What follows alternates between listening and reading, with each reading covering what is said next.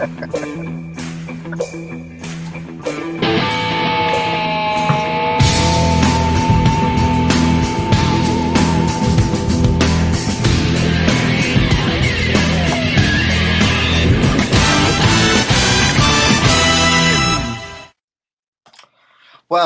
hello. It's officially live, the 100th episode. And do you know what? Because it's live, you get a little behind the scenes look at what really goes on. Now, you may have noticed that I'm sat in the same old position, same chair that I'm normally sat in the consultation room. Okay. But what you don't have to realize, what you don't realize is what I have to personally put up with. Because although this has been scheduled for a very long time, 100th episode, we were going to do it live. Mr. Chris still he's just not bothered to show up, has he? I've had a message saying he's going to be 10 minutes maximum. So we'll see how long it takes for him to actually get here. I hope that you'll have some sympathy for me. And I hope that you realize that I'm really the one that actually makes all the shit actually happen behind the scenes. I have to push all the buttons and that, which I don't always get right, but at least I show up on time most of the time. So anyway, hello and welcome to the No Holds Barred Witchcraft Podcast, the 100th episode. Did you think we would make it to 100 episodes? I was going to say a little ropey. I thought it was a little ropey there for a bit at the beginning.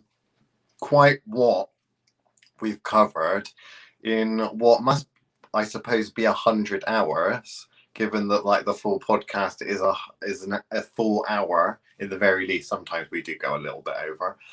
I don't know. It's all very strange, isn't it? When I look back from the beginning, the inception of the No Holds Barred Witchcraft podcast, me and Chris had an original idea that no one else has thought of, which was let's make a witchcraft podcast, because obviously no one else is doing it. That was a joke. For our friends at home, they're a little bit slow. That was a joke. I know there are many witchcraft and occulty podcasts out there. Obviously, none of them are as good as ours. I would say that because I'm biased. But still, when we sat down and we thought, let's make a podcast. What are we going to make a podcast on? What's going to be the format? Chris came up with the idea of when we used to go on little jollies and drives around the UK, a bit like Scooby-Doo in the Mystery Machine, except it was a Volkswagen Caddy. We kind of thought, well, we have quite interesting conversations, the two of us, about magic and general witchery and bitchery. Why not just do something where we just talk to each other and kind of record it? That was the No Holds Barred Witchcraft podcast. That was the original idea. What we were going to do was we were going to record our little random jollies around the UK. Normally takes for us an hour or two to get anywhere. So we always have kind of magical conversations on the way to various, I suppose you'd call them gigs, events and stuff like that we'd run or participate in. And we thought, well, that might be a good idea, It's all very low budget, don't have to worry too much, no big editing or anything like that. Problem is, when you're driving along, particularly when you're recording on a camera on your phone and that, the audio, we did one episode, which never actually made it to air, I don't think. It was one of the deleted episodes. It was early on when we went to a psychic fair that we created. It was a great traveling psychic and holistic fair. If you've ever heard of it, it's one that me and Chris Thoth run and own. It takes place in a couple of different places in England. We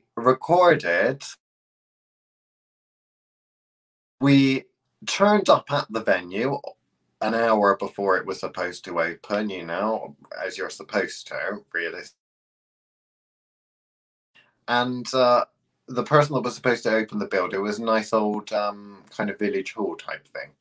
The person that was supposed to open the building obviously didn't. Chris has sent me a message. I don't know what is going on. Right, I have no idea. Oh, crap. Right, I don't know if anyone can hear me, but my computer is just completely crashed. And Chris has sent me an error message. Apparently, we did a little episode, a problem. It was called the Mesopotamian problem episode, and it went a little bit awry. So really bad things happened during that episode, and I'm not even sure whether we're going to air it. He had computer issues, and his entire hard drive crashed, and everything basically messed up. So I don't think that he's going to join us. We recorded that like literally a couple of days ago, and his entire thing crashed. And now I don't know what is going on with his computer. He sent me kind of like one of those blue screens of death. I'm gonna see if I can. I'll see if I can actually log in. Wondering if he can get in through his phone. But yeah, this is the problem when you do crap live. It's like horrendously difficult and bad. Right, okay, so what am I doing? Am I back? I don't know if I'm back or not.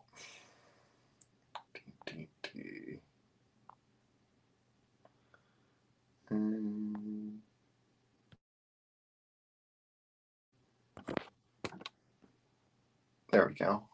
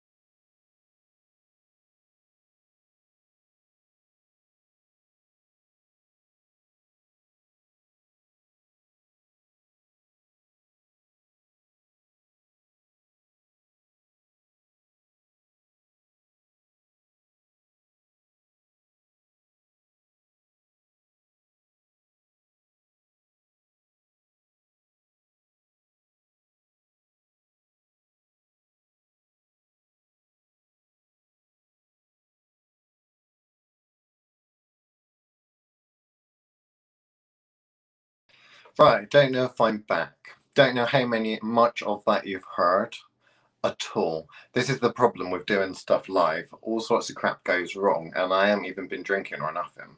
So basically, what's happened is Chris is obviously late. On top of Chris being late, we recorded this special episode, which was called Whores of Babylon. It was all about the Mesopotamian problem. Some of you may be aware of it, some of you may not be aware of it. And halfway through the episode, when Chris was about to reveal some top secret information about politics on a multi-dimensional level, not only did his computer crash, but his entire hard drive fried. And I've been having some Wi-Fi issues ever since as well. So there's also all sorts of crazy ass stuff that's going on at the moment. It may not have been the best idea to do this live, but oh well. So anyway, 100th episode. I'm quite excited. It's probably not going to be your usual episode, A, because it's live, but also is that I don't know if Chris is going to be able to make it or not, which is quite a shame, really. So it means that I kind of get the limelight for an hour. And although I'm quite fairly good at making stuff up as I go along, I'm not sure I can deliver the great kind of to and fro unless I start having conversations with myself, which does tend to happen. I'm not going to lie. So instead, I want to talk a little bit about the journey of the No Horsepower Witchcraft podcast, because when we first started with our idea to just record our conversations whilst we drive, normally takes a couple of hours to get to different venues for various different magical gigs, psychic fairs and such. Maybe the odd banishing exorcism, that kind of thing. Then, oh look, he's asking me to send him the link. Crying out loud.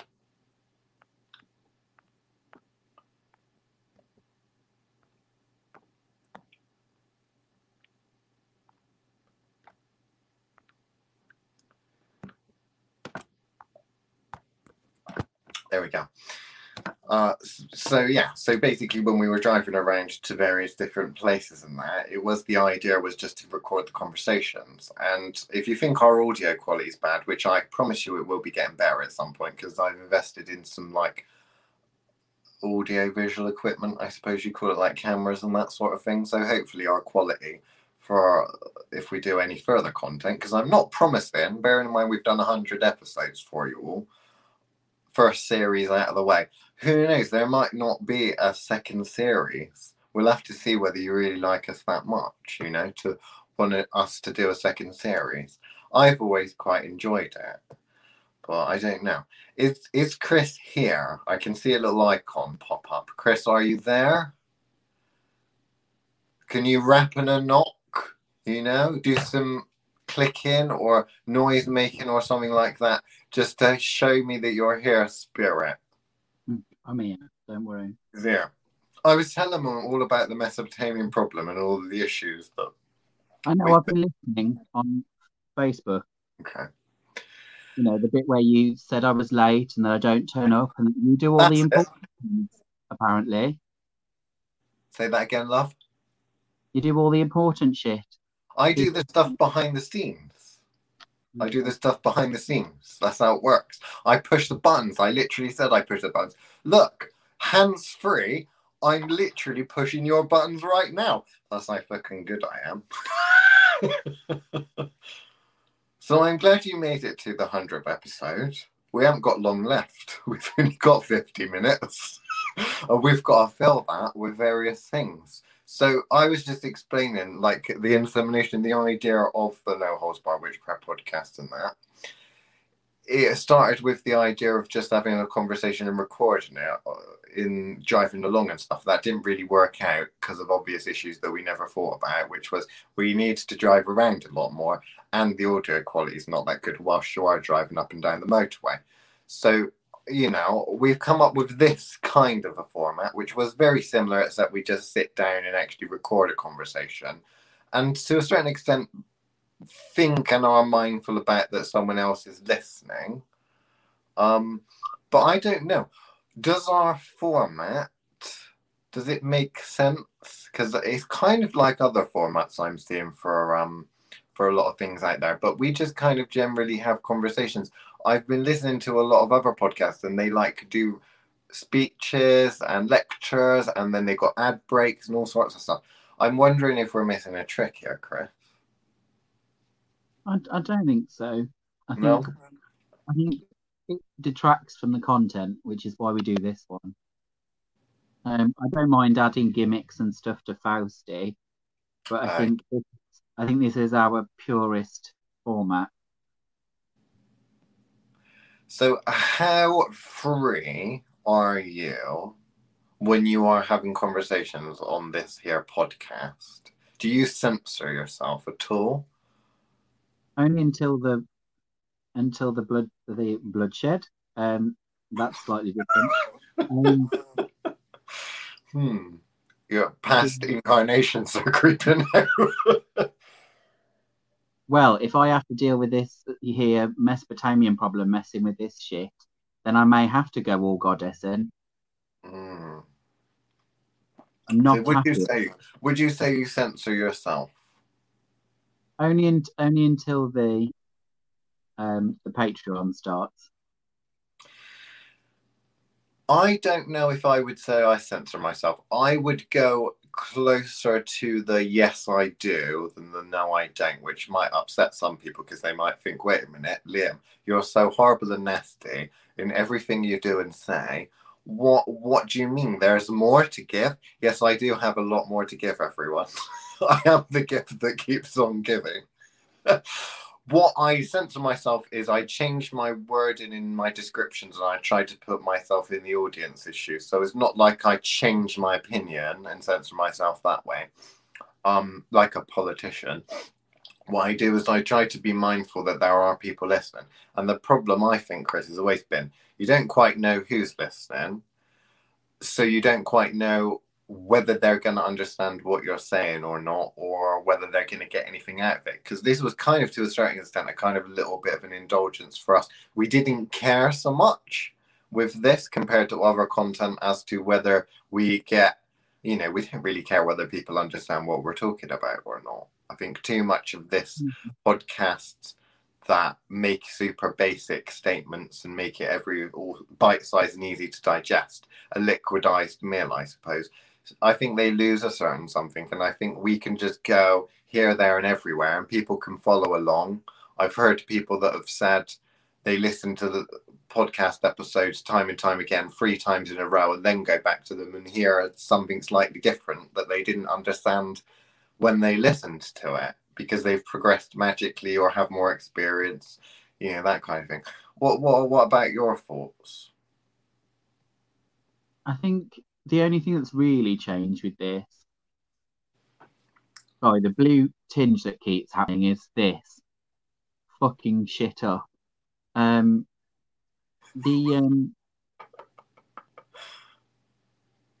yeah, so I think the only thing that's really changed is I think we're more mindful of what people get out of it. So I think we have a tendency to kind of consider who will be using it for training, I think, and therefore I think we make sure we've added certain things so that people are aware or explained ourselves a little bit better than we probably would if it was just us talking, which is obviously what it was supposed to be.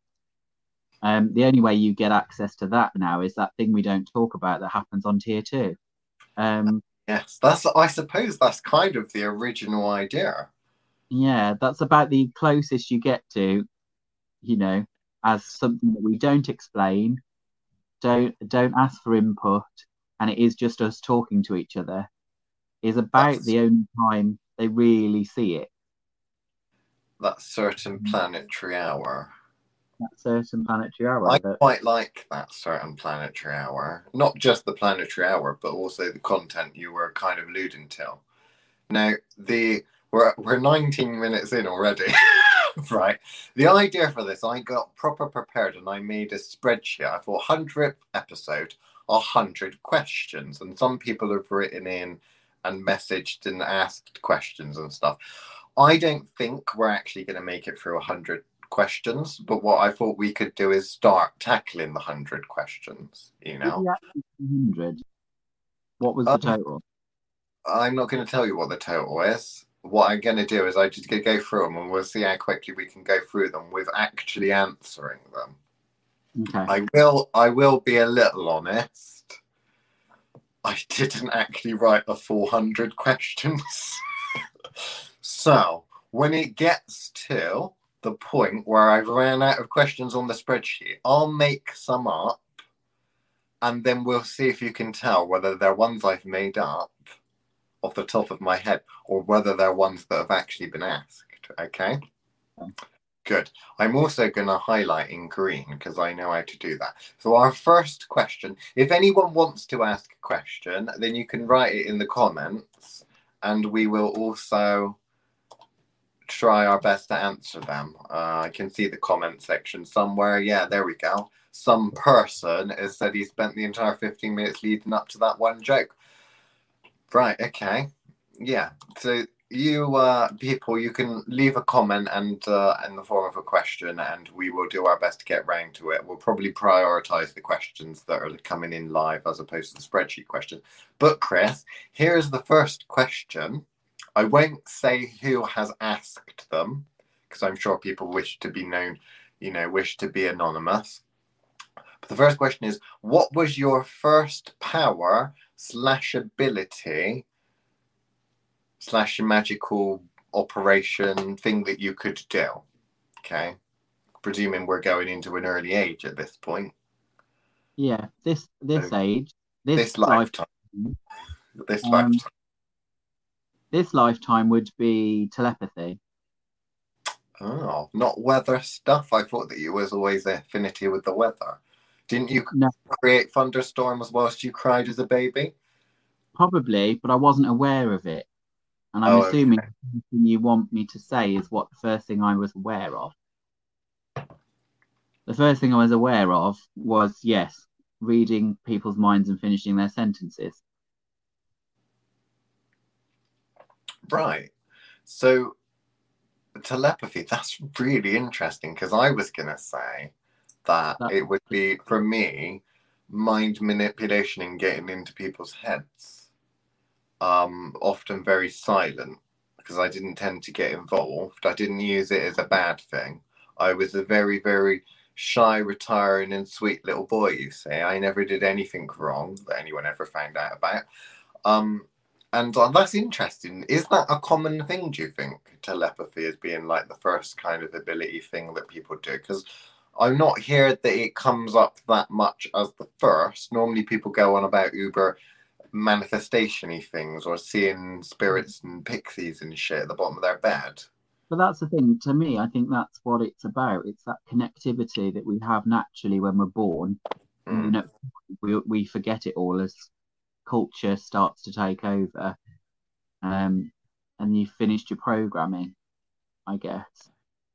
So from a child development point of view, by 5, you've mapped out your curriculum, shall we say, and therefore, at that point, I think people stop seeing. I did some training at work, as you can imagine, a few months ago, and one of the questions on this kind of thing that we were asked to do was remember the first time certain things happened. And one of the questions was when you stopped seeing fairies and other things, other kin kind of thing. And I obviously didn't have the heart to say, I haven't stopped seeing them, because that was a whole kettle of fish I didn't want to open in front of 200 people. But, I do it on here, but this is people that find us have the worthiness to listen to what we say. Whereas, yeah, I'm not so certain. So I think everybody's like that, and then we stop remembering it or stop doing it. And obviously, I don't feel like I stopped doing it. Okay. So our second question: what magical practitioner or practitioners do you admire, and why? This is going to be a difficult one for you, I think, isn't it? You'll probably give it a cop-out answer. Am I allowed to say myself? Yes, you can, but we will all judge you for saying yourself. When someone says, like I've literally asked you, what practitioners in the world, whether they be currently alive or dead or what, do you admire? Why do you admire them? The first thing that you say is yourself.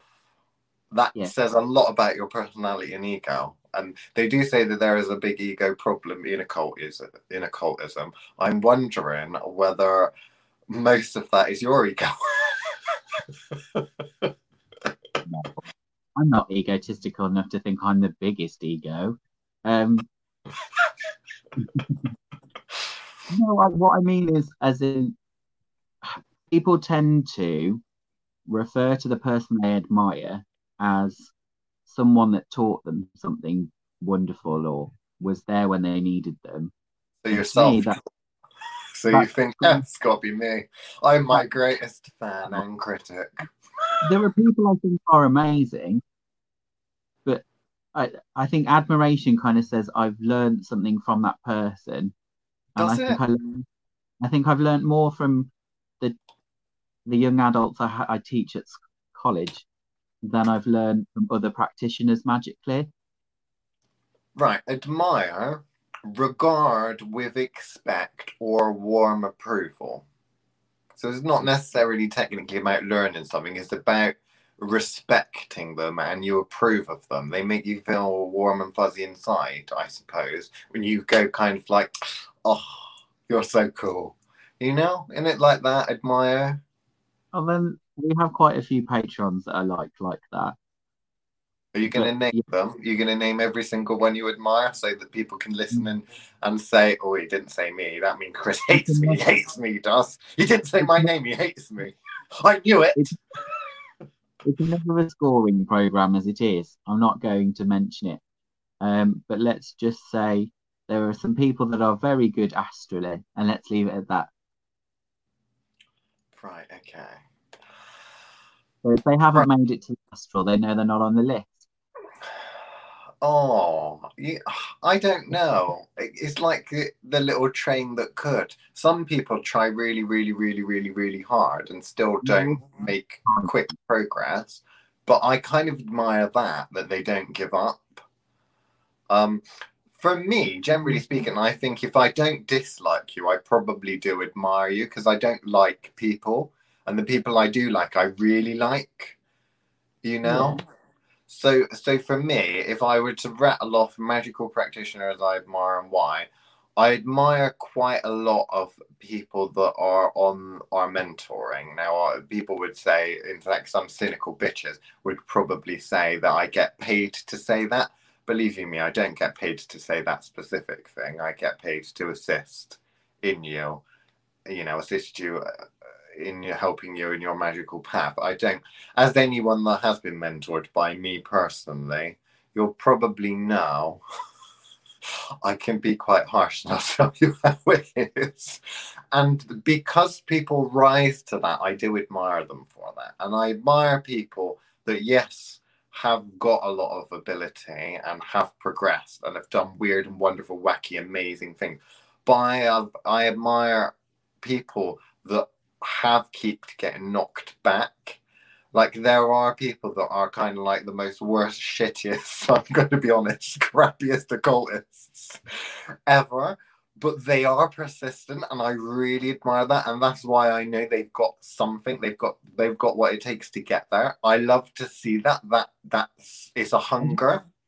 Are you trying really desperately? Have you forgot this is no holds barred, right? I know it's no holds barred. But This is the I way. do. No, I do genuinely admire people that try. Now, We people all that don't try and pretend they try, I absolutely despise with a passion, as you can tell, because I've called many people out on this very here podcast that pretend that they're trying and they're not. all the people that try are the reason that it's TikTok and Instagram are so popular. And I don't think you can. I don't know. Maybe I'm Is that sounding like. trying? No, that's a different kind of trying. When they try your patience, that's not the sort of trying that I'm talking about, Chris. I'm talking about trying where they put a lot of effort. The people that go down into the woods at night, right, to try and connect with something or do an evocation, and they go there 10 times in a row and it still don't fucking work, but they're still going. I admire that. I really do admire that, because it takes something. You have to not give up. I love strong people that don't give up. I admire that. That's a quality that I put quite highly, you know. Flim flammy, wishy washy dabblers, no, don't like that. The try hards. I like the try hards. I like the naturals. If the naturals, as long as they're not a pain in the ass and cry every 5 minutes, because I do often find that with the naturals, because they're used to doing everything perfectly first time round, as soon as they hit a little sniggle, they're normally the ones like, right, it's impossible, I can't do this and I never will. Whereas, like, some of the people that are used to failure, yes. I don't think I specified saying anything about naturals. I tried Good. to delineate by saying those that have managed to get to the astral. That didn't say whether or not they were tryhards or not. That So just you said, respect people and admire people that have gone to the astral because in this day and age, presumably it's not the very common thing to be able to do. yeah, but it should be, but it's not. So So I, anyone that hasn't gone to the astral, you don't admire, because that's how I'm reading it, because that's how other people are going to read it. Your that's fine. critic. That's fine. You make me out to be the bad guy. It's all good. Next question. Next question. What god, goddess, or spirit do you empathize with the most? Oh, Uh, that's interesting. Oh. So for me, Prometheus. no, can't stand him. Whiny bitch. Yeah, but I don't know. It's the idea that I've always said Mercury, well, no, Mercury, not Hermes. I do like Hermes, but Mercury more so. But I'm going to say Prometheus on top of that. And also Atlas. No, I don't like him. See, I like both of those, and I got on extremely well with both of those. And I rarely feel emotion, as you know. My emotional processing chip occasionally, much like one of those dodgy Binkley lights in the car that goes on when you turn around a corner and such. I had a van like that. It was a French one. My emotional processing chip occasionally goes on, right? And when I'm working with certain things, those two, I actually feel something, Chris. I actually feel it's not just a ping. It's like when the chip goes on, it lights up and it stays on for a bit. It's like, oh, this is weird. But come on, let's hear yours. Mine is probably going to be someone like, well, I really wanted to because I'm a dick. I really wanted to say Narcissus, but because that would be really funny, or Echo, because I thought those would be funny. But no, my genuine one is probably someone like Persephone, actually, in terms of characters that I empathize with and, have concern or heartfelt need for. Is that, or perhaps like Daphne or some of the kind of ones that have gone through like real metamorphosis um, and change. Whereas you've listed people that are just required, it's their job. We put a pretty story around them, but ultimately they are just cogs of the universe. You may as well have just listed angels, Liam. I like cogs. I'm a robot. Yeah. When I die, if I have to have a gravestone, I want it to be, say on it, he was efficient. Fuck all this loved by many bollocks. I want it to be he was efficient. That is a compliment. I find that a high compliment. Yeah, I find that if you don't respect my connection to these entities, stories, and such, then you don't respect it. But Chris, question number 4: do you have any magical regrets? Ooh.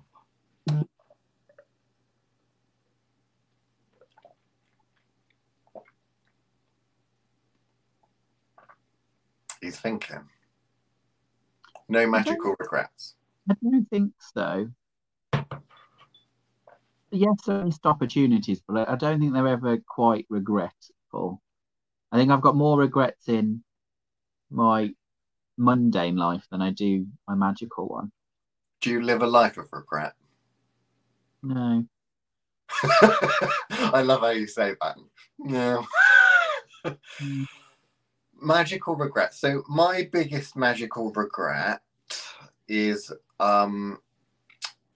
probably not being true to the person I want to be from a young age. So for me, growing up, I always tried to be what society and people said was the good person, the right thing, or righteousness. And that I think is partly to do with, Abrahamic to a certain extent upbringing and stuff. And I strived to only do nicey things for people and to curb that entire part of myself.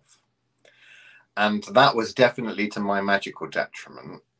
So I would say that I would probably have had an easier time and I'd have had a much nicer time in my magical upbringing journey to this point if from a young age I decided to be a little bit more balanced. It's one of the reasons why I talk a lot about balance and that, because I can see the harm that all of this nicey behavior does. A lot of people say if everyone's nice to each other, the world would be a better place.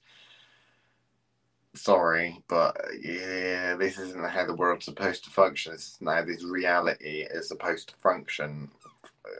It's awkward, right? I don't like it. I'm glad I'm not as nice as I used to be. A lot of people In fact, in my personal life, most of my biggest regrets in my personal life, I don't know about you, most of my biggest regrets in my personal life has been going out of my way to help people I dislike. A lot of people would say that that's a good character, part aspect to your character, a nice thing to do. That's always my kind of big mundane regrets. I think I wish I didn't waste my time on that project or that person or whatever. I wish I just walked away and watched them like burn. I think I'd be a lot happy and less stressed out if I'd learned to walk away. um, so, next question. Do you really think you're a super witch? Mm. No, not really. It's a term that we've kind of got used to, like I've got used to the word witch. It doesn't really explain what I am, but it does the best that is offered to me at the time. Originally, it was supposed to be an insult, so it was Yeah. actually someone that labelled me and you that I think it was on social media, in comments and such, as an insult, saying, "Oh, well, you're a super witch. You're so much better than the rest of us, or at least you think you're so much better than the rest of us." And I suppose I took it as a compliment. I know it was meant to be an insult, but when I really, because I often do, if someone says they disagree with me or dislike something I've said or done or whatever, I actually do generally go away and think about it. Unfortunately, I think what the person wanted me to do was to go away and think I've been a little bit loud, bullshit, rude. And what I actually did is went away and I thought I need to double down on how harsh I've been or what I'm saying or the reason why they're calling me a super witch was because it was comments that I made that were designed to be comments that people have never heard before. So it was about magical learning and people asking questions, and I would answer a question. I'd answer it honestly. I'd answer it too honestly.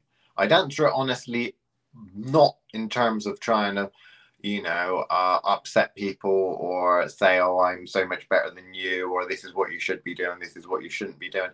It was more about, for me, I was answering questions in terms of, well, everyone else is going to put the same old thing, which looking through the comments feed and stuff, everyone did put the same old crap. I'm going to put something different. What can I put that might make people think? So I put things like that. And because it's so different, certain people don't like it. Because I'm different, Chris. Certain people do not like me. Got all X-Men on you.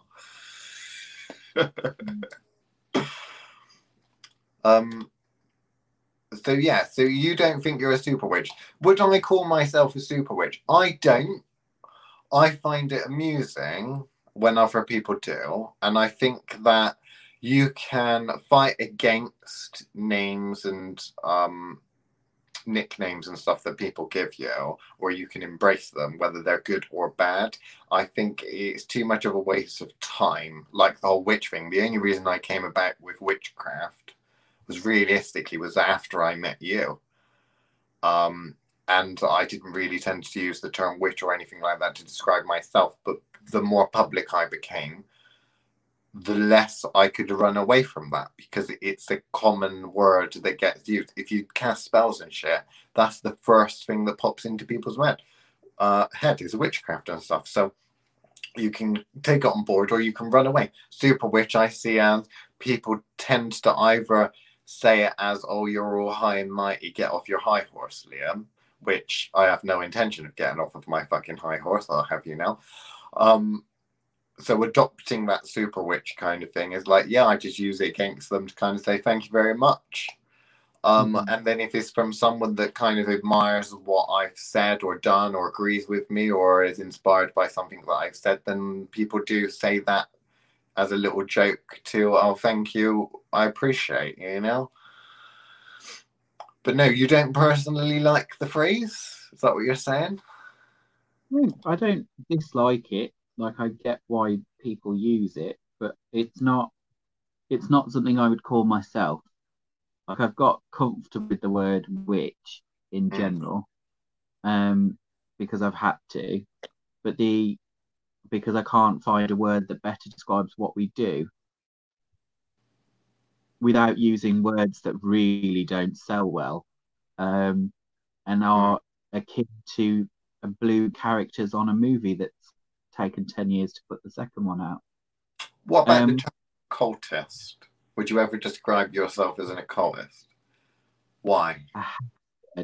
because occultist to me says book taught, Right. and Yeah. 99% what I do has nothing to do with what I've read in a book. Um, so, and I don't even like using the word hereditary because that doesn't feel right either. You know, when they Mm. start talking about hereditary witchcraft, and I'm kind of like, well, I inherited it, but not from my bloodline. You'd Um, have to be talking proper incestuous if you want to call yourself hereditary. It doesn't get yeah, any more incestuous than yourself. right. Um, so yeah, so I kind of there are lots of words that are used, and I don't like any of them really. The one I get, like, I kind of accept is witch. Whereas super witch, it amuses me. Okay, I don't dislike it. I've never asked someone to stop saying it. I think most people call it them like it's an aspiration, and that Mm. just amuses the shit out of me. Um, like that it's actually an aspiration to be criticised for it. I think it's the same way that when um, people really like the word boffin, well, that probably means nothing to you. It's a northern word, but um, Muffin. boffin, Boffin. Oh, boffin. That's an anorak, isn't it? what? A smart person. Anorak is a Oh, smart okay. person. An anorak is what you put to stop yourself getting wet. I thought it was that thing that paedophiles used in the 90s. The yellow yellow coat man. Oh. Right. Um, Next question. Do you want to pick a number? Would you prefer to pick a number, a random number? no, because Or shall I you'll go in struggle to order? keep up. Okay, we'll go in order then. Right, number 6. What is your favorite myth or story? Ooh, interesting. Favorite myth or story? You must have a favorite myth, surely.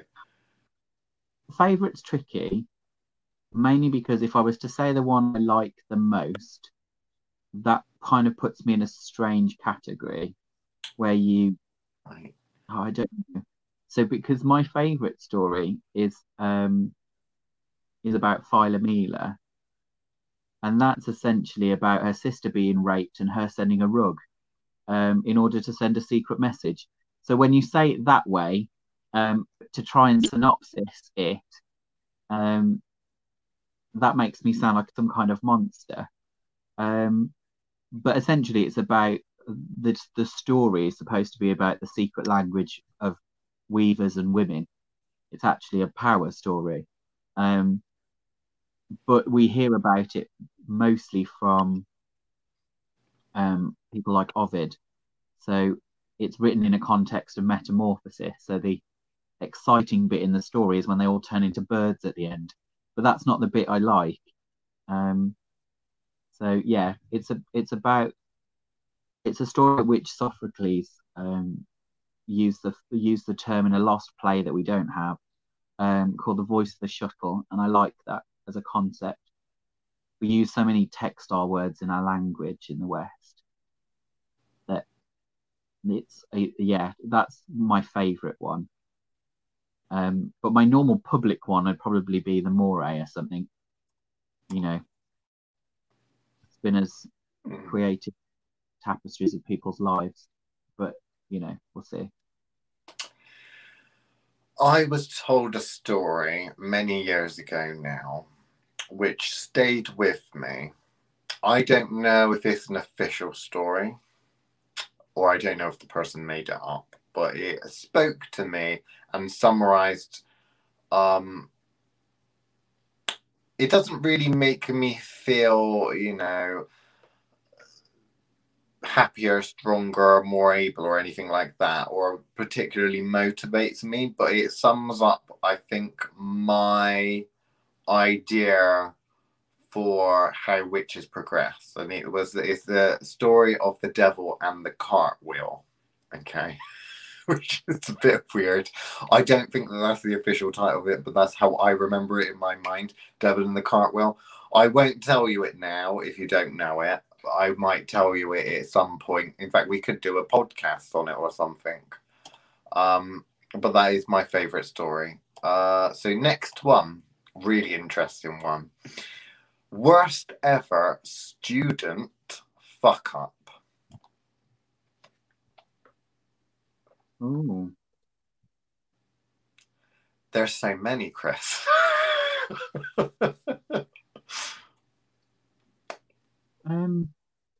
Oh, that is a tricky one. Um, It is putting you on the spot. I'm yeah, that presuming nothing specifically springs to mind. brings to mind instantly. I don't have a specific case that springs to mind, but what I do have is a repeating pattern. And that is when Okay. I tell someone to do something and they don't do it, and then they come back and I tell them the same thing, and then they don't do it, and then they come back and I tell them the same thing. 3 is a magic number, and first time really pisses me off. So you can imagine how upset I am at the third time. I've had a number of students over the years that have done that. That 3 thing, triple thing.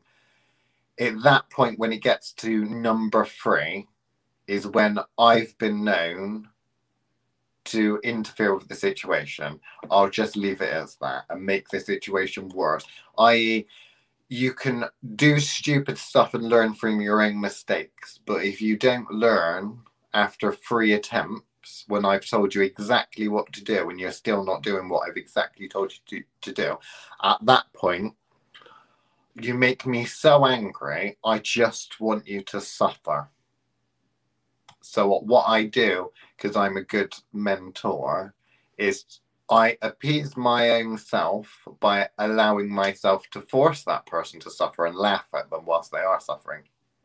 But I create a suffering kind of like a little temporary curse type thing, which means that they learn from it. So if they're in hot water, I just crank it up a little bit and put the lid on so they're stuck in that water. So they have no option but to, get through the situation that's slightly worse than the situation they were in, and yet have them forced to get through it as opposed to pick it up and put it down.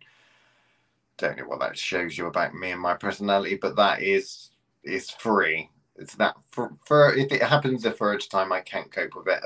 Too many times I've had students that do that, and it's a multitude of fuck ups.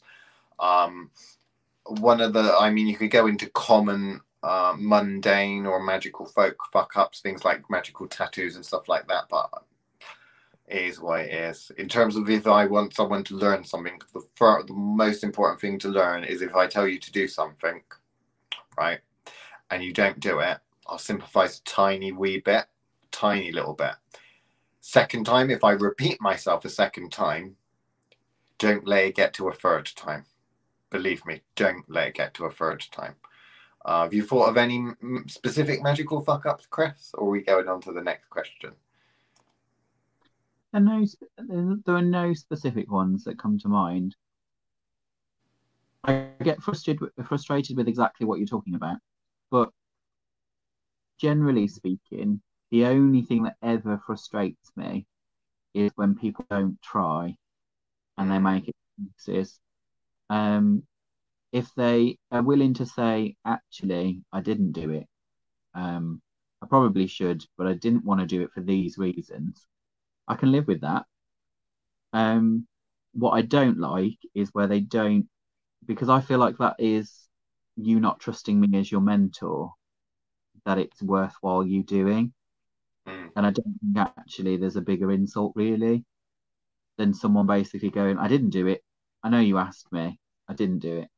and it you know, like there are genuine reasons why people don't do stuff, obviously, you know, but it's the dog ate my homework, left it on Mm. the bus, those sorts of excuses that I feel like what grind my gears and piss me off.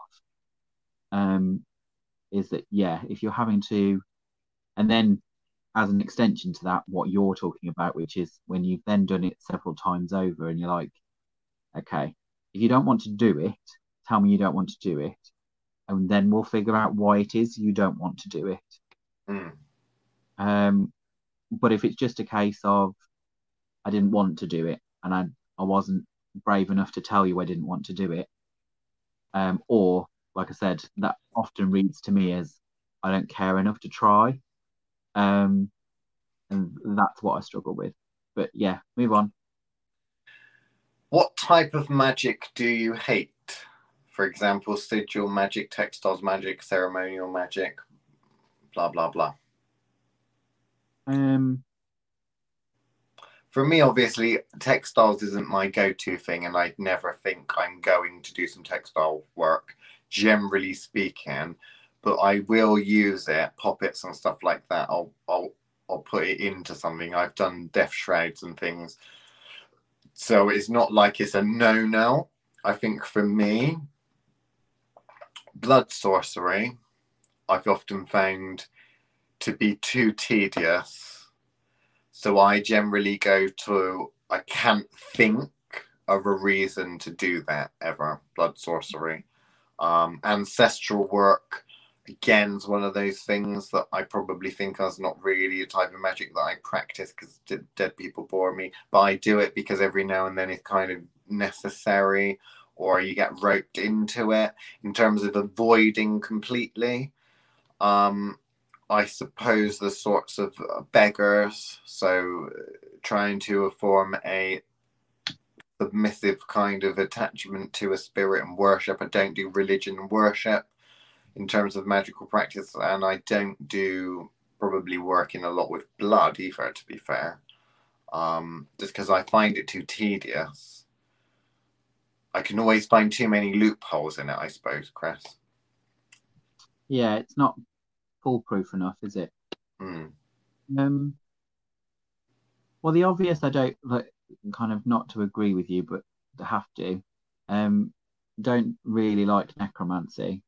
I don't necessarily dislike ancestral work, but I kind of see that as slightly different. Mm. General necromancy can't stand. Um, blood sorcery, I don't tend to use my blood, but Mm. again, I think it's probably for similar reasons to you as inefficiency. Um,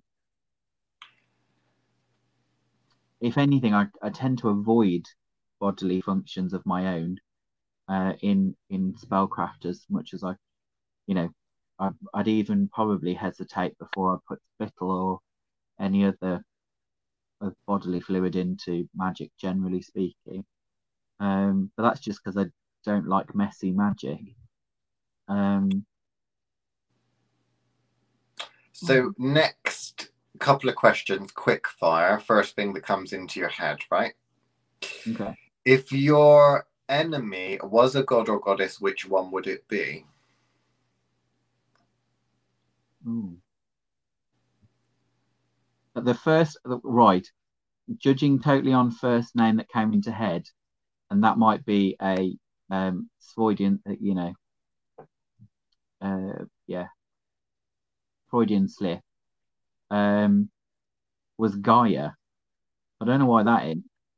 Yahweh popped into my head, and not specifically Yahweh. It wasn't even like one of the other names. It was that specific name with the, Yeah, uh, that goes with it. Um, but yeah. then The that problem it has been an enemy of mine in the past. when I mean when I say Gaia, I kind of mean Danu and all those other kind of earth goddesses, Mm. but not because I have any particular beef with them. Just more the fact that they're the ones that get forced down my throat too often. Um, yeah. But go on next. If you invented a Sabbath, what would it be? We did invent. Well, we invented it almost a calendar. We invented the season of obligation, didn't we? We did. I don't know if that counts. We didn't invent the dumb supper, but we We kind of reimagined. reinvented Halloween psychic fairs. I don't know if that counts. I would probably. I suppose the closest thing to inventing a Sabbath would be altering Sabbaths. The closest thing to, I suppose, new would be between basically November, December is like deep darkness for me. Okay, so we call it the season of obligation, but it is where my life is the most cut off and dead.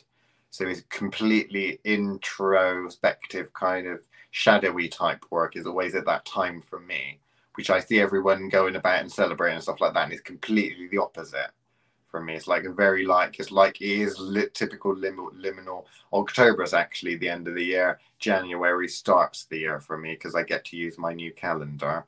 Those months between, it's just nowhere. So for me, it would be kind of like some kind of shadowy, introspective look and check myself in November, December, 2 months, I suppose. That's what I put down to.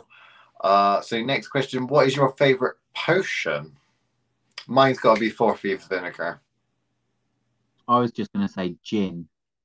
Gin. Oh, that's fine. What major arcana tarot card sums you up? And it says the other person, so Liam has to pick Chris and Chris has to pick Liam. Oh, okay. That's easier. Ooh. What? Okay, so you say yours. It's I got to would be probably major arcana. I would probably say the Chariot. That's rude. That's so fucking rude. Oh. Are you going to elaborate as to why? I could have said something. I could have said something really corny, like the Star or something like that, but you wouldn't have fell for that. Um, yes, and I specifically, not only am I saying that specific card, but I'm actually saying the Rider Waite version specifically. I'm really struggling with this. So with the Rider Waite, The Rider Waite, you should totally just say High Priestess and I would walk away. see that was the first thing that I immediately thought, but I think I read too much into the card. So I was You like, always, that would be the first thing that I would put, but then I kind of thinking, but that isn't you. And I'm just thinking if there's another one that's like looking at it now, whether there's one that's the best suited.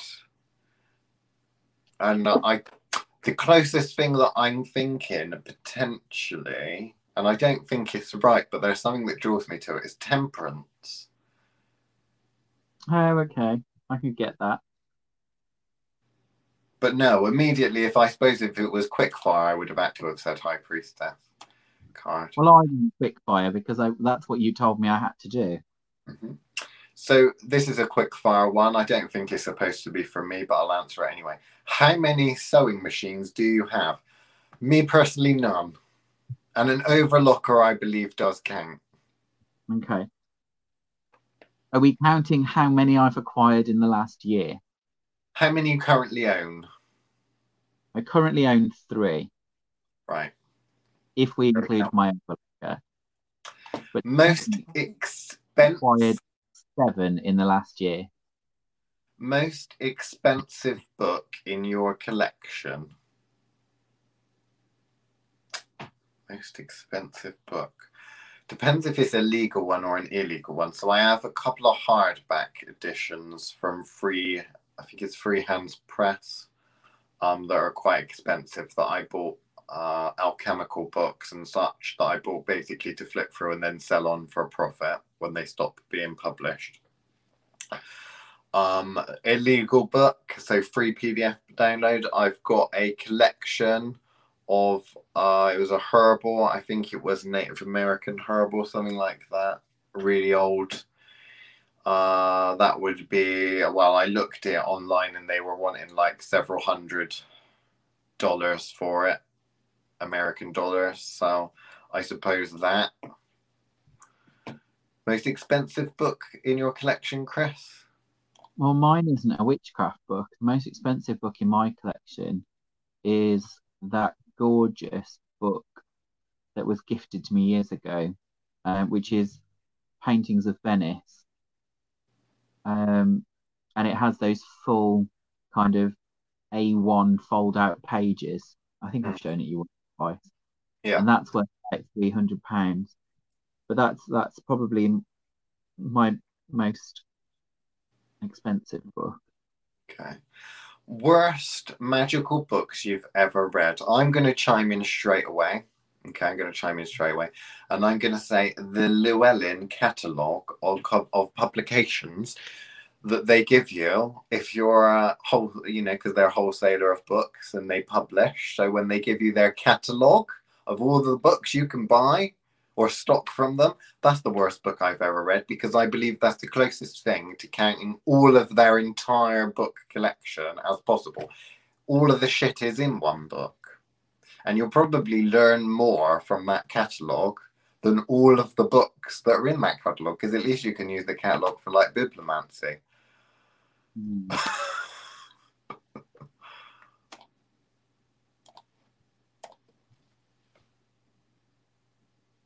So, worst magical book? Well, I was originally going to say the entire collective works of Scott Cunningham, but you've kind of covered those. Well, we'll go with that because that is an option. Because the next question is the best magical book you've ever read. I'd probably say the Bible. The Bible. Interesting. I'd say obviously it's got to be our friend Heinrich Agrippa's Three Books of Occult Philosophy. It's 3 books in one. And the first time I ever got it, I was flipping through. I was like, yeah, oh yeah, okay. Oh, interesting.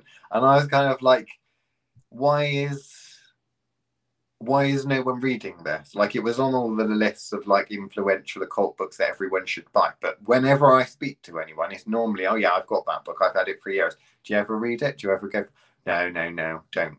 It's one of those books that is on so many magicians, and I use the term magician very specifically, the shelves of their libraries, and they generally do have libraries. And yet it doesn't necessarily get studied. So I'd say that I think is very underestimated, which is why we tend to make a big thing of it. What's your best magical book you've ever read? Again,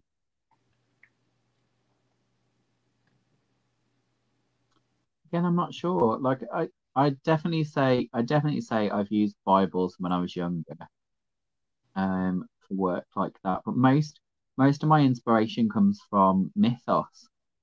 I actually particularly can't stand reading other people's magical works.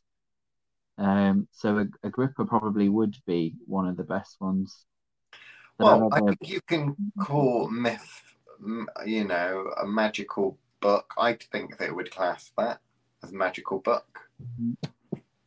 Yeah, mythos, and specifically mythos wise would be kind of things like the works of Ovid, and probably some of the other kind of Athenian dramatists like Sophocles, Euripides, etc. Really, really twisted one is if you want to go and use Aristophanes,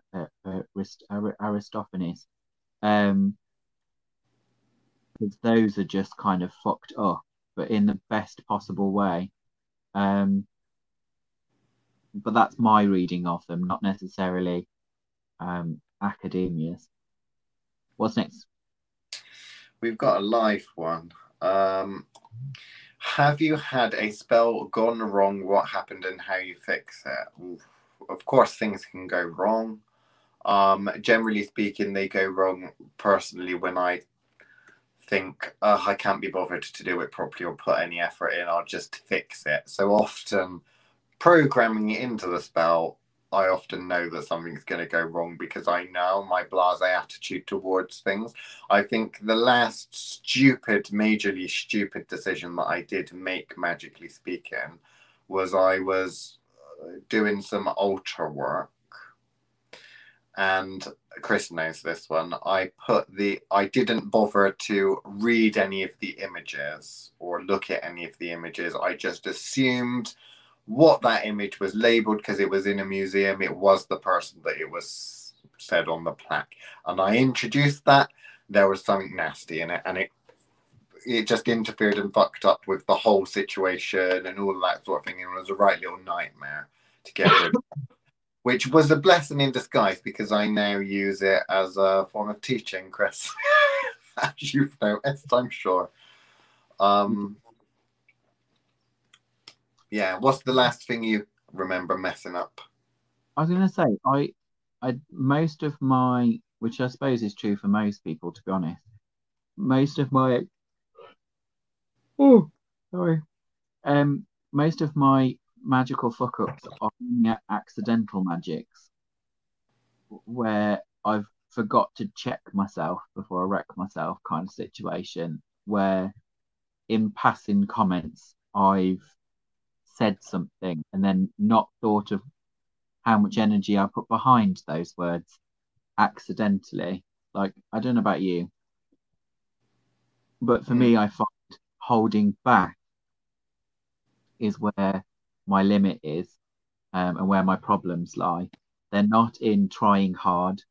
I am your natural's worst nightmare, where it's just kind of like, okay, drop dead.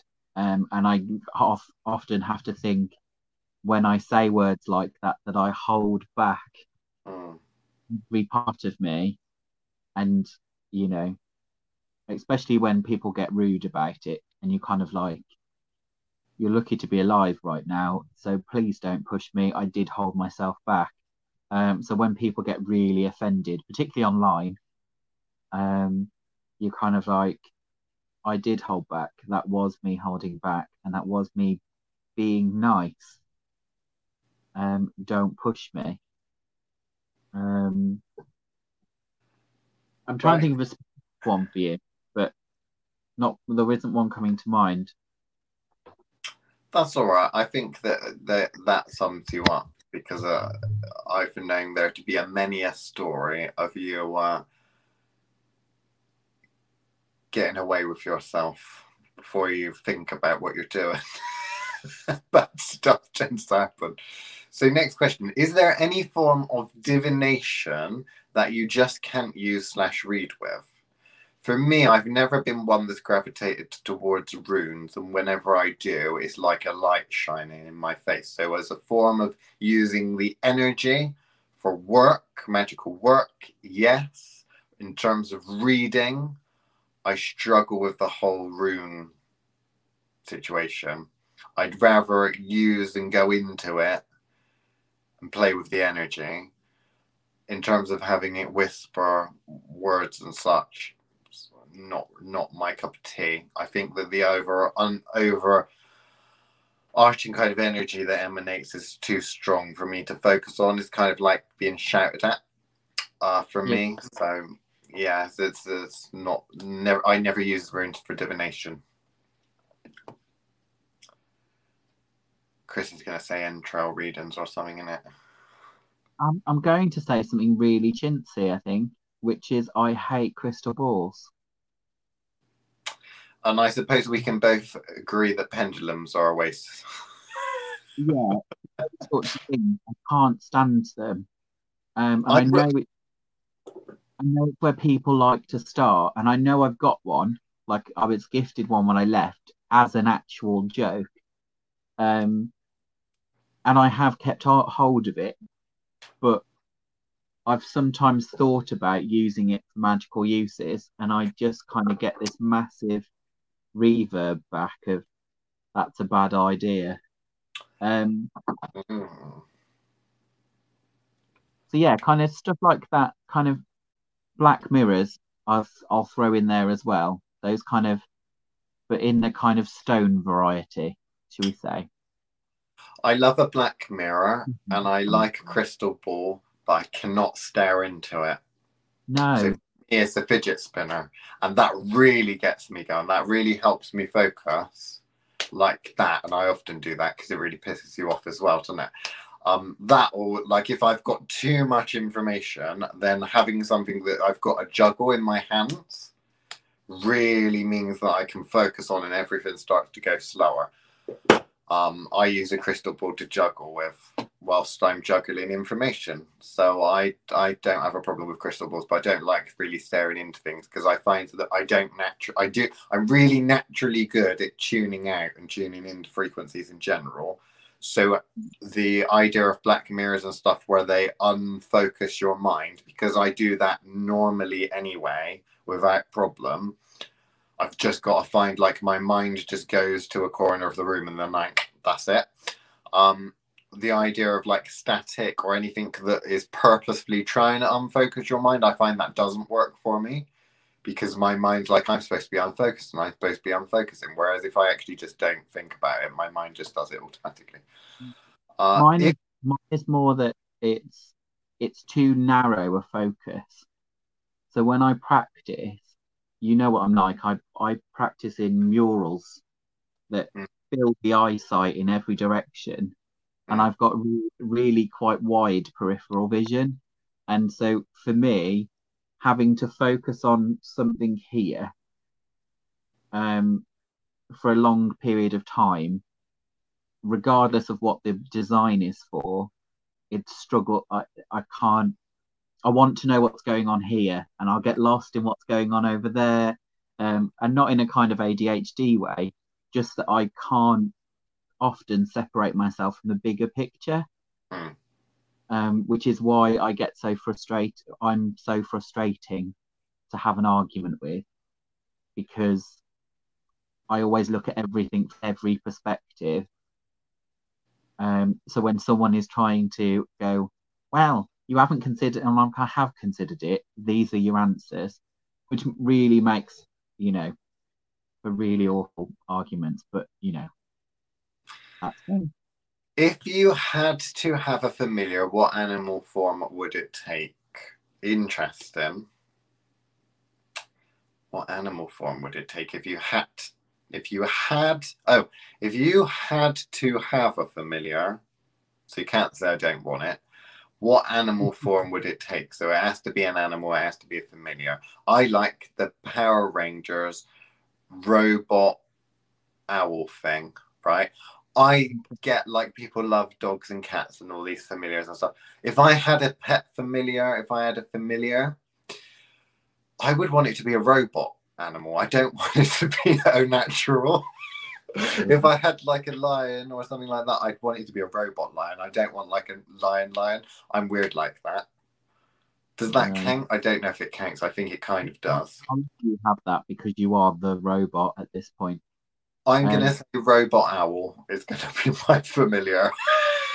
but the thing is, robot owl makes me go straight back to Clash of the Titans and those kind of old 50s movies where it's a little clockwork owl um, that works for Athena. Robot owl Power Rangers. I'm sure it was Power Rangers. Power Rangers Time Force. Yes, see, that would so be my familiar. Mine would be uber boring by comparison, which is definitely a peregrine falcon, obviously. That goes without saying. Right. This is all the patrons all want to know this, Mr. Chris. Next question. Will you ever give up teaching magic? Ooh, I don't think I could if I wanted to. I would say I would definitely try. I don't think that it would happen because I think that I get frustrated with that's the reason why I went into teaching in the first place was I just couldn't keep my fucking mouth shut. And then when you say, "Have you tried this? Why don't you try that? Don't do it like this. Why don't you try this?" Then all of a sudden people are like, "Oh, you must know something. Tell me, blah blah blah blah blah." I put my foot in it constantly. So for me, is I would definitely try to give it up, at some point, no doubt, later in life. But I don't think I ever probably will, because I'll end up going back to it. It won't be a universe pulling it back to me. It will be me putting my foot in it somehow. I think I've just always taught and I don't know how to stop. So now this one's easy because we're actually both doing it, I think. If you were to write a book on magical subject, what would it be? I'm writing a book with our friend Lady Poison. It's going to be on herbal medicine, magic, herbal, basically a witchcraft herbal, but better than the sort of shit that you get out there. And Chris, you're doing one on textile magic. textile magic, the definitive guide to textile magic. Do you have any planetary biases / unbalances? They've put unbalances in brackets, which basically means presumably they're trying to probe us for vulnerability, Chris. Probably. Or they don't understand the difference. Yeah. So I definitely, my strongest is Saturn. Second would be Mercury. My weakest is Venus. There you go. I've given my vulnerabilities out there. Why do I do that?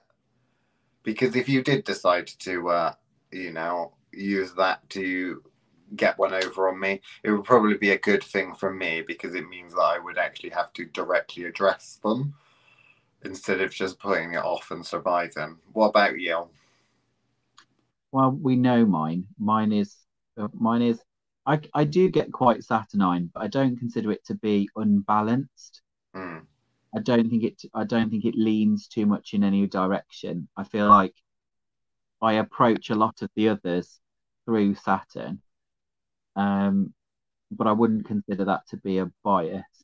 Obviously, I have a heavy flow and a wide set vagina, so I'm definitely definitely over in the Venus department. Yeah. But recently, I've been having a mercurial problem, haven't I? You have. Where I'm too heavily. I wouldn't call it a problem. I think it's making up for lost time. I think it's a problem. Do you hate astrology? Ooh. Hate is a strong word. Yeah. I quite like a natal chart.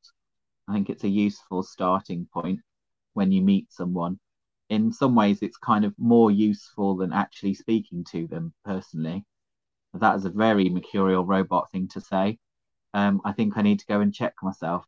But generally speaking, I suppose I see the world through the zodiac, but that's not. It's not astrology. Yes. So we're there. I would imagine astrology is referring to. So here's the thing. I don't hate astrology. I have a severe disliking for astrologers a lot of the time. Like I have a strong disliking for psychics a lot of the time, just because most of them are annoying. Psychic arts. We just hate psychics.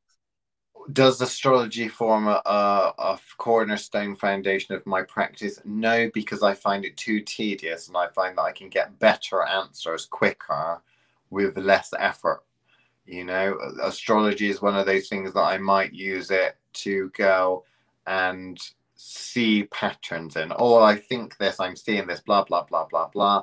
Oh, look, it's mirrored in the astrology. Is never my go-to, but occasionally, if it comes up, I don't tend to use it to check either, but if it comes up because people speak as astrological babble, I'll be like, oh yeah, that makes sense, that makes sense.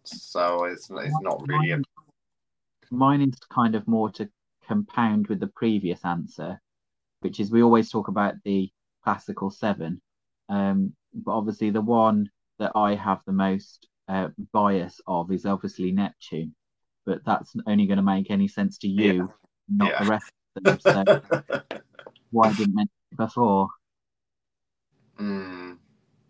Right, so this one I've put is two separate questions, although I think they were trying to be sneaky and put it as one question, but they are getting two questions here. Would you ever consider starting your own religion? If you did, What would you call it? I think you did, didn't they? Didn't they call it didn't they call it the Arton? The Arton. Oh, hell, the Arton. No, that was not me. Despite popular opinion, that was not me.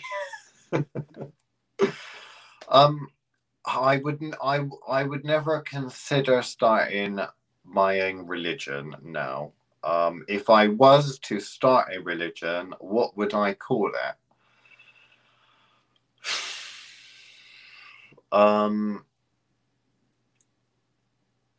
I would call it. You're struggling with this one, aren't you? I'll answer the part of the question. Definitely no. I don't like religion. I don't. It's only used for creating armies. Um, the Mine would probably be called something stupid like unicornism because I'd be a complete prick about it. If I was to legitimately start a religion, it would probably be more of a movement, and it would be one of those ironic, obvious things, kind of a bit like Satanism, right?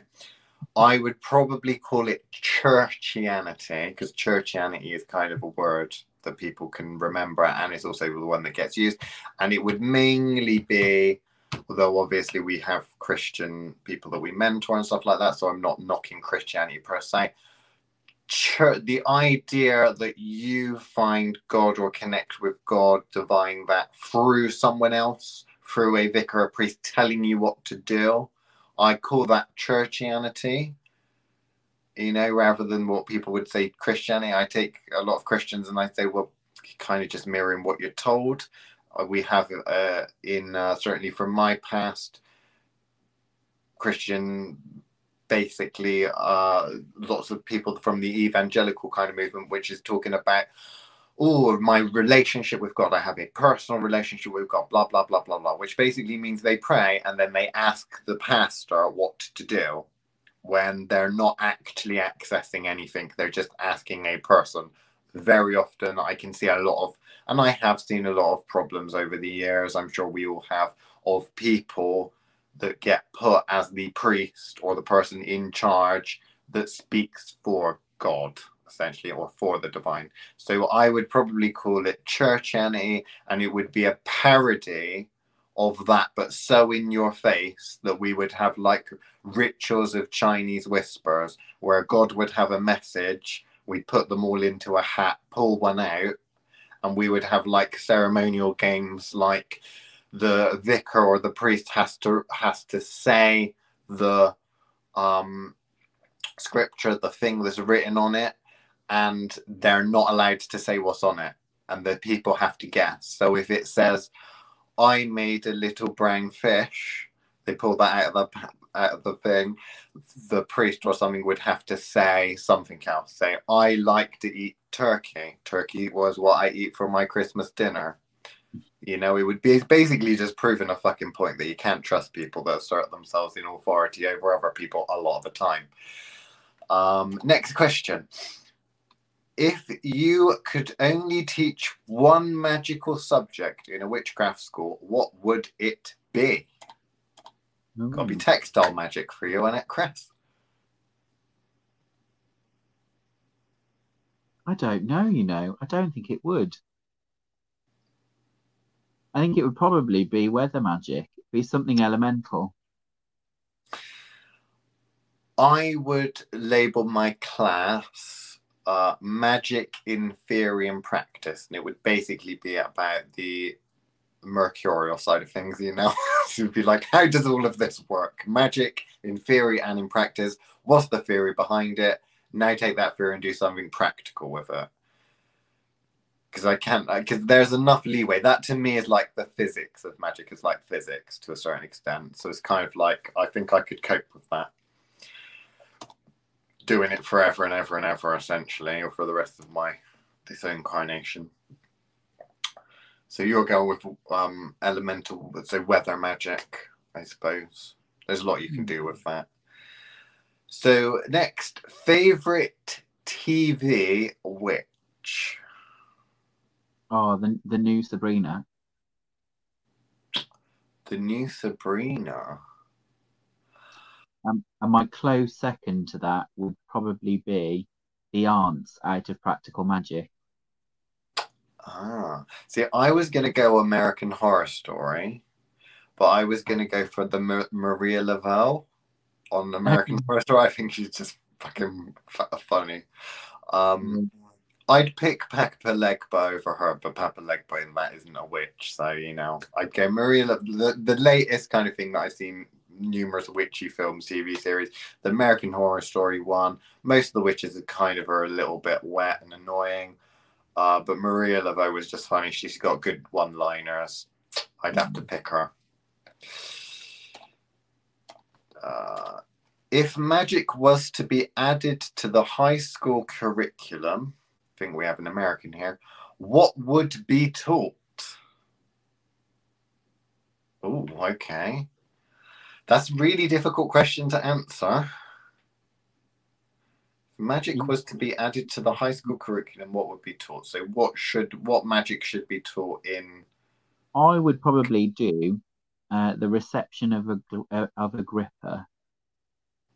So in classics, we have something called classical reception, and it's about how it's received through time and medium. And I think I think it would be a class on that, kind of like art appreciation or literary appreciation, but with one specific text in mind.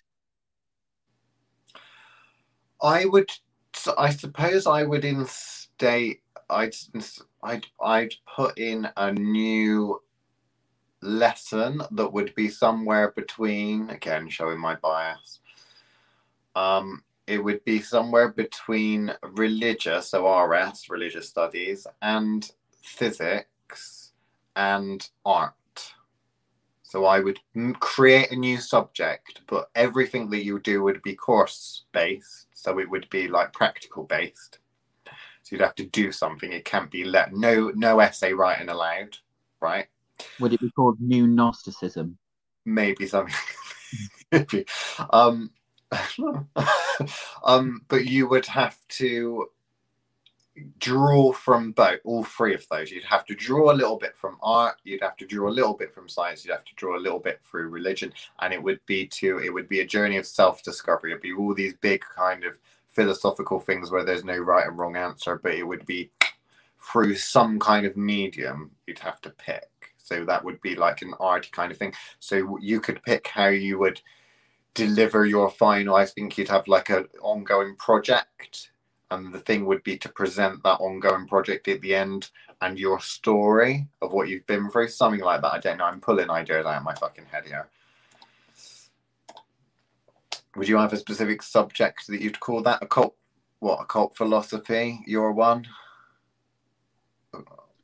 No, it'd be something like, yeah, reception of a gripper, something like that.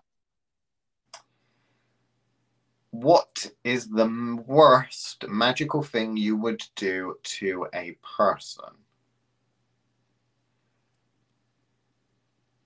The worst magical thing I would do to a person. I suppose the worst thing I could possibly do is just obliterate them. You've done worse than that before. You've done far worse than that. You've interfered with people over multiple lifetimes. That's far worse than what you're literally just said. If you obliterate someone, they're just dead. Permanently. Well, yeah, but are they going to know or care? Well, no, I suppose. No ongoing suffering. Okay, the most twisted thing I'd do, yeah, would be, yeah, I could go on forever. That's so easy a question. I suppose the worst magical thing I would do to a person would be active torture, right? So active torture as opposed to inactive torture to me means that if I was to do an inactive torture, I would do a curse. I would do something that sticks with them. Okay, I would do it, and I just walk away, and I've done that before. You know, if it's active, that means I'm participating constantly. So to make the person my new pincushion, essentially, is probably the worst thing that I would realistically do. I do follow the general rule guideline. It's a rule, I think, isn't it? We did agree to it that we don't negatively impact people over multiple lifetimes. So I would draw the line at that. But in terms of constantly picking on them, I would probably, that would be pretty nasty. I would do that. My best loophole for that is the affecting people for multiple lifetimes thing is immortality. But that would be reserved for someone I really dislike.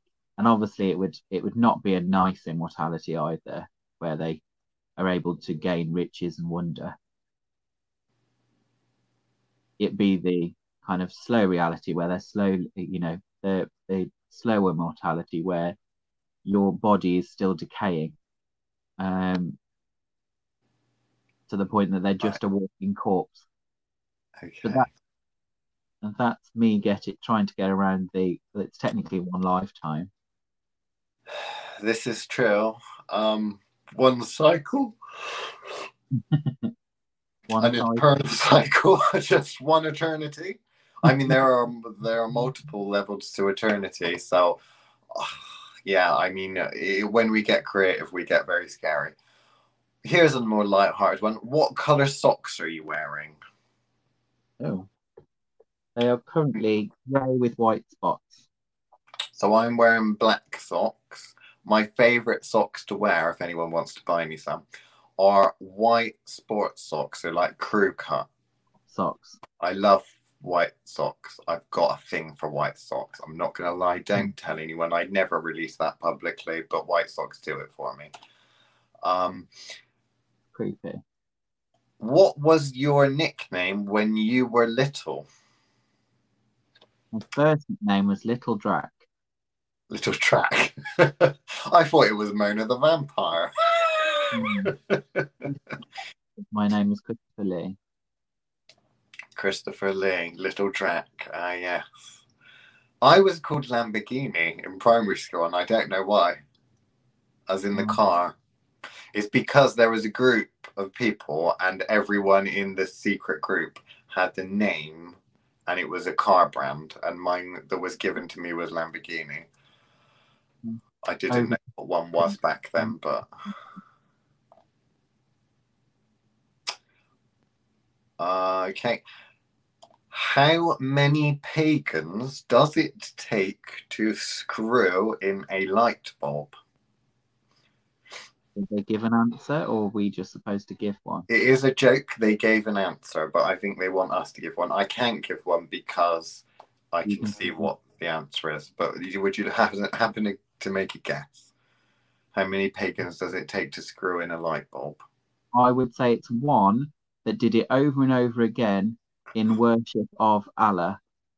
And I'm just messing with multiple there. Go on. Right.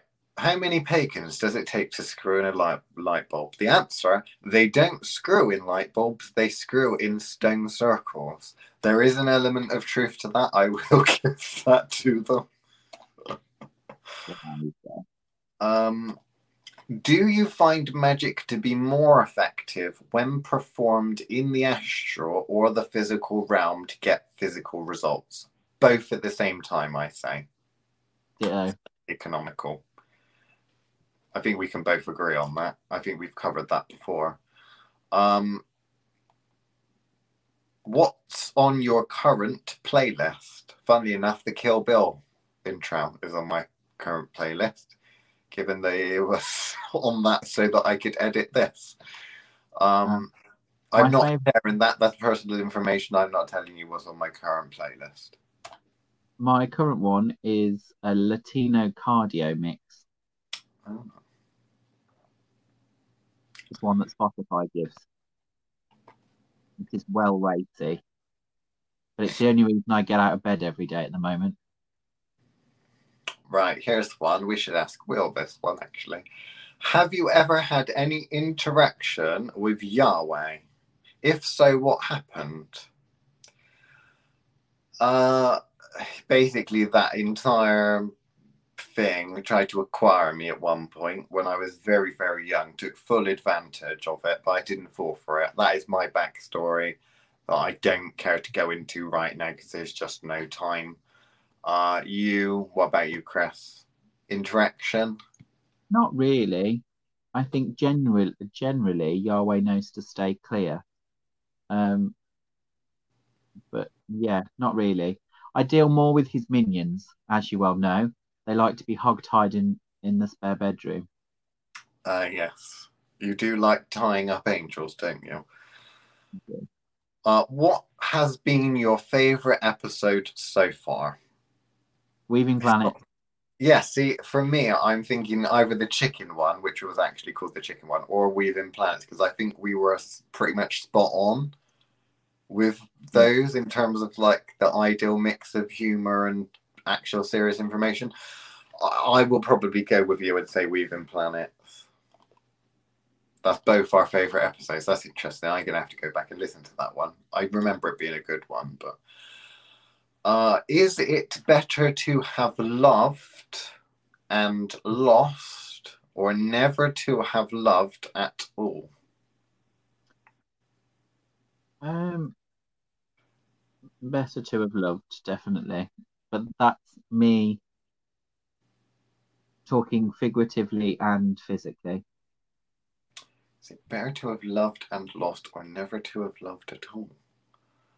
Um, I suppose it depends whether you can get over it. If you never actually get over it, and you're one of those, I don't know, old spinsters that their husband died when they were in their 30s and they've been depressed up and lived up until their 90s, I suppose it's probably better never to have loved because you've been suffering for more time than you've. I kind of have it's the scales.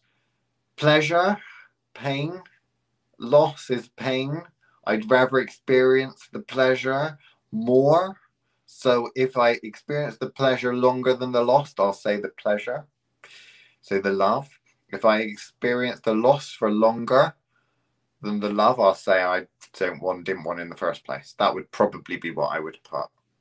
Again, I'm a robot. I would say heartbreak is, I think, something very powerful, and it's a good process of metamorphosis. Right. So we have three more questions. Okay. Next question. Are you planning to do more live episodes? I don't think we are we? We do the Feisty Witches, but not the podcast now. No.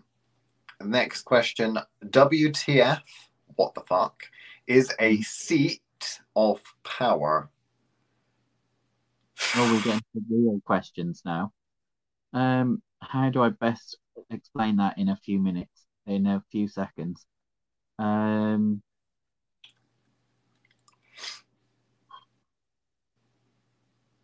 Quickest way to just spell that. Okay. A seat of power is a throne. There we go. Yeah, but that doesn't really tell you anything.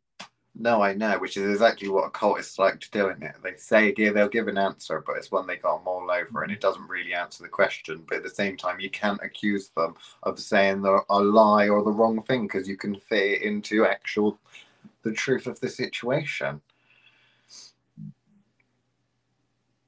Yes, seat of power. Yes, a throne would be the most representative way of doing it. But then I think that's a tricky one because I think you could argue a round table would have a whole set of seats, and you could experience all of those, but they would be trickier. It depends on the concept they mean seat of power. Do they I think mean they're presumably meaning it in the form that we've discussed before. So establishing yourself as a seat of power or becoming a seat of power. So really you're talking about a relationship with extremely powerful spirit, or really your spirit is working through you. The art of old-fashioned way of a cult cult and priestess kind of roles in the form of kind of like Oracle of Delphi shit, you know. I suppose that's one example. I'm not saying all of them are like that, but you are the sword of that deity. You are the active, physical, not representation, but the channel through which that deity will operate in a physical capacity. So it could be sharing a body with it, could be many different things, could be doing work for it. A lot of the time, possession work comes into that kind of thing normally. Last question we'll take, because it's gone way over an hour. What is the Mesopotamian problem? No. I suppose we are already doing that episode, or I think we kind of almost recorded that episode. I don't know if it turned out, so I'll ignore that question. And we'll go to some of the ones that came on the thing. As we both approaching Pride Month, would you both consider doing a podcast about LGB alphabet people communities, contribution to witchcraft and the occult throughout history and the modern day? Probably not. Now, it sounds very history. That seems to be, to me personally, boring. I would do a podcast and talking about LGBT people and all of that kind of stuff in occult practice and how occult practice and magic varies between people within that kind of group, because I think that that's interesting. But I'd rather do that as like a mini series. So I'd like to talk a little bit about transgender people within magic, accepted, not accepted in communities, whether it's different, that kind of thing, gay people, lesbian people. I'd rather take the issue, and rather than talk about the history of it, because I find that boring, I would rather think, because I'm a practical person, I think practically, I find that the biggest problem comes from exclusion. I think a lot of that kind of thing. So it is a case of, you can't join our group because you haven't got the right biological parts or this, that, and the other. As a magical practitioner, what I do is, like we teach Chris, work with the raw ingredients that you've got. What people have you got? If you're forming a group or creating a coven structure or an occult organization or something, go with what you've got. If you cannot adapt and bringing someone else because they're a little bit different, I find that a very poor magical practitioner. I find that kind of silly, because there may be some adaptations that you need to make, sure, but you should be able to do it. If you know anything about magic, you should be able to adapt things to make magic work, What about you, Chris? Are you okay with history, or did you find it boring like me? I struggle with needing to know or figuring out who was what at what point. I think what's more interesting, even from a historical point of view, was the understanding of masculine and femininity is an interesting conversation. That impact on magic is quite an interesting one from an ancient perspective. Then comparing it to today, I think the biggest plight currently is still this kind of very Wiccan notion of divine masculine femininity and the polarities point of view. But that to me is a far more interesting topic, but also because it would require lots of researchers to figure out which of these were gay or not. And that would require far more research than I'm willing to give. If he wants to give us a list of people that he's actually considering, so then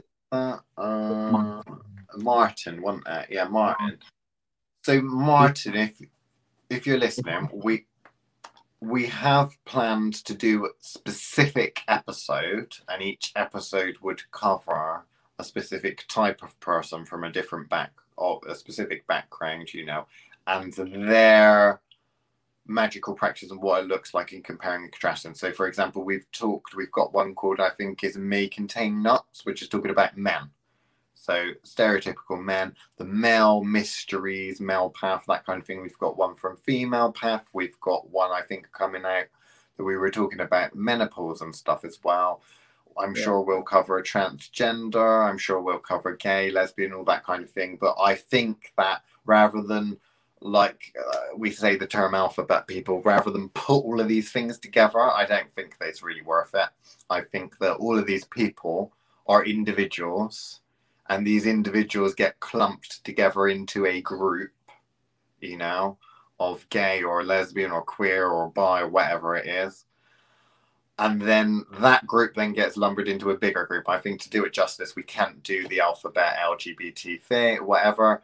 I think we have to do it individually. But I wouldn't say no to one that we discussed specific people if it was a case of going, actually, what have these people brought to magic, and us critiquing individuals. If you were to give us a list of, say, 5 or 10 maybe, and we picked a few off that list and kind of went, okay, let's talk about their magical practice, I'm totally okay with that. But to kind of chronologically look and chronicle the lives of gay magicians or whatever, I think would just not be very us. But it's too much like the problem with a lot of podcasts, books, and stuff like that. It is very much a case of we need a good foundation and knowledge of all the things that come before. No, that is less important than doing something. So we are never those that will waffle on and on and on, although we will waffle on, obviously, but waffling on about history and why you should respect this happened and that happened, and blah, blah, blah, blah, blah, blah, blah. There's too much of that out there, and there's more out there to history than you're ever going to learn reading books and stuff. So focusing on history, although there's stuff that you can learn from it, that's not what we feel that we're here for. That's not what I think we do best. Anyway, there's people that do that far better than we do. I think that it needs to be practical. So for me, I have had clients, people that have had issues with magic because of, various different, I'm not necessarily saying sexual orientation or things like that, or gender or anything like that, but even things like physical disabilities and such. We were talking about doing a podcast all about adaptations for ritual magical practice and such for people with physical disabilities. That is all something that would be tackled from a practical perspective. It's not about this person did this, that person did that, this is what you should be doing. It's a case of, I have this problem, I come from this background, I am this person, what do I do? Because I can't find anything that would suit me, or I'm being told no. Yeah. Sorry, you can't join our coven because we meet at Stanton Drew and is not wheelchair accessible. Seems like complete BS to me, but there we go. I suppose we should take one more. We've got 10 minutes left. Jason says, how might you magically annoy one another? We kind of wind each other up a little bit. I think mind reading, I would say. It's a case of what the other person's going to say before you say it. And it's that annoying thing of seeing like a car crash happen in slow motion. That's the closest thing I think that's the most annoying. Because I see the look on Chris's face before I say something, because I know he knows what I'm going to say. And that makes it all the sweeter for me.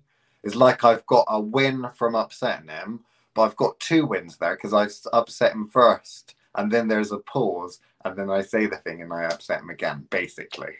Essentially, yeah. I stay as clear away from your mind as I can help to. But yes, when we spend too much time together. So there we go. That has been the 100th episode, I can't believe it, of the No Holds Barred Witchcraft podcast, Series 1. Will there be a Series 2? Maybe there'll be a Series 2, maybe there won't. I'm not going to agree to anything. We'll have to see whether you really, really, really, really, really want it. After the recording of the Mesopotamian one, I'm kind of feeling maybe we need to give it up. Well, you don't have a laptop now, do you? You Yeah, have to do this no, through your phone. yeah, it's working now. I had to Oh, it's reboot. working.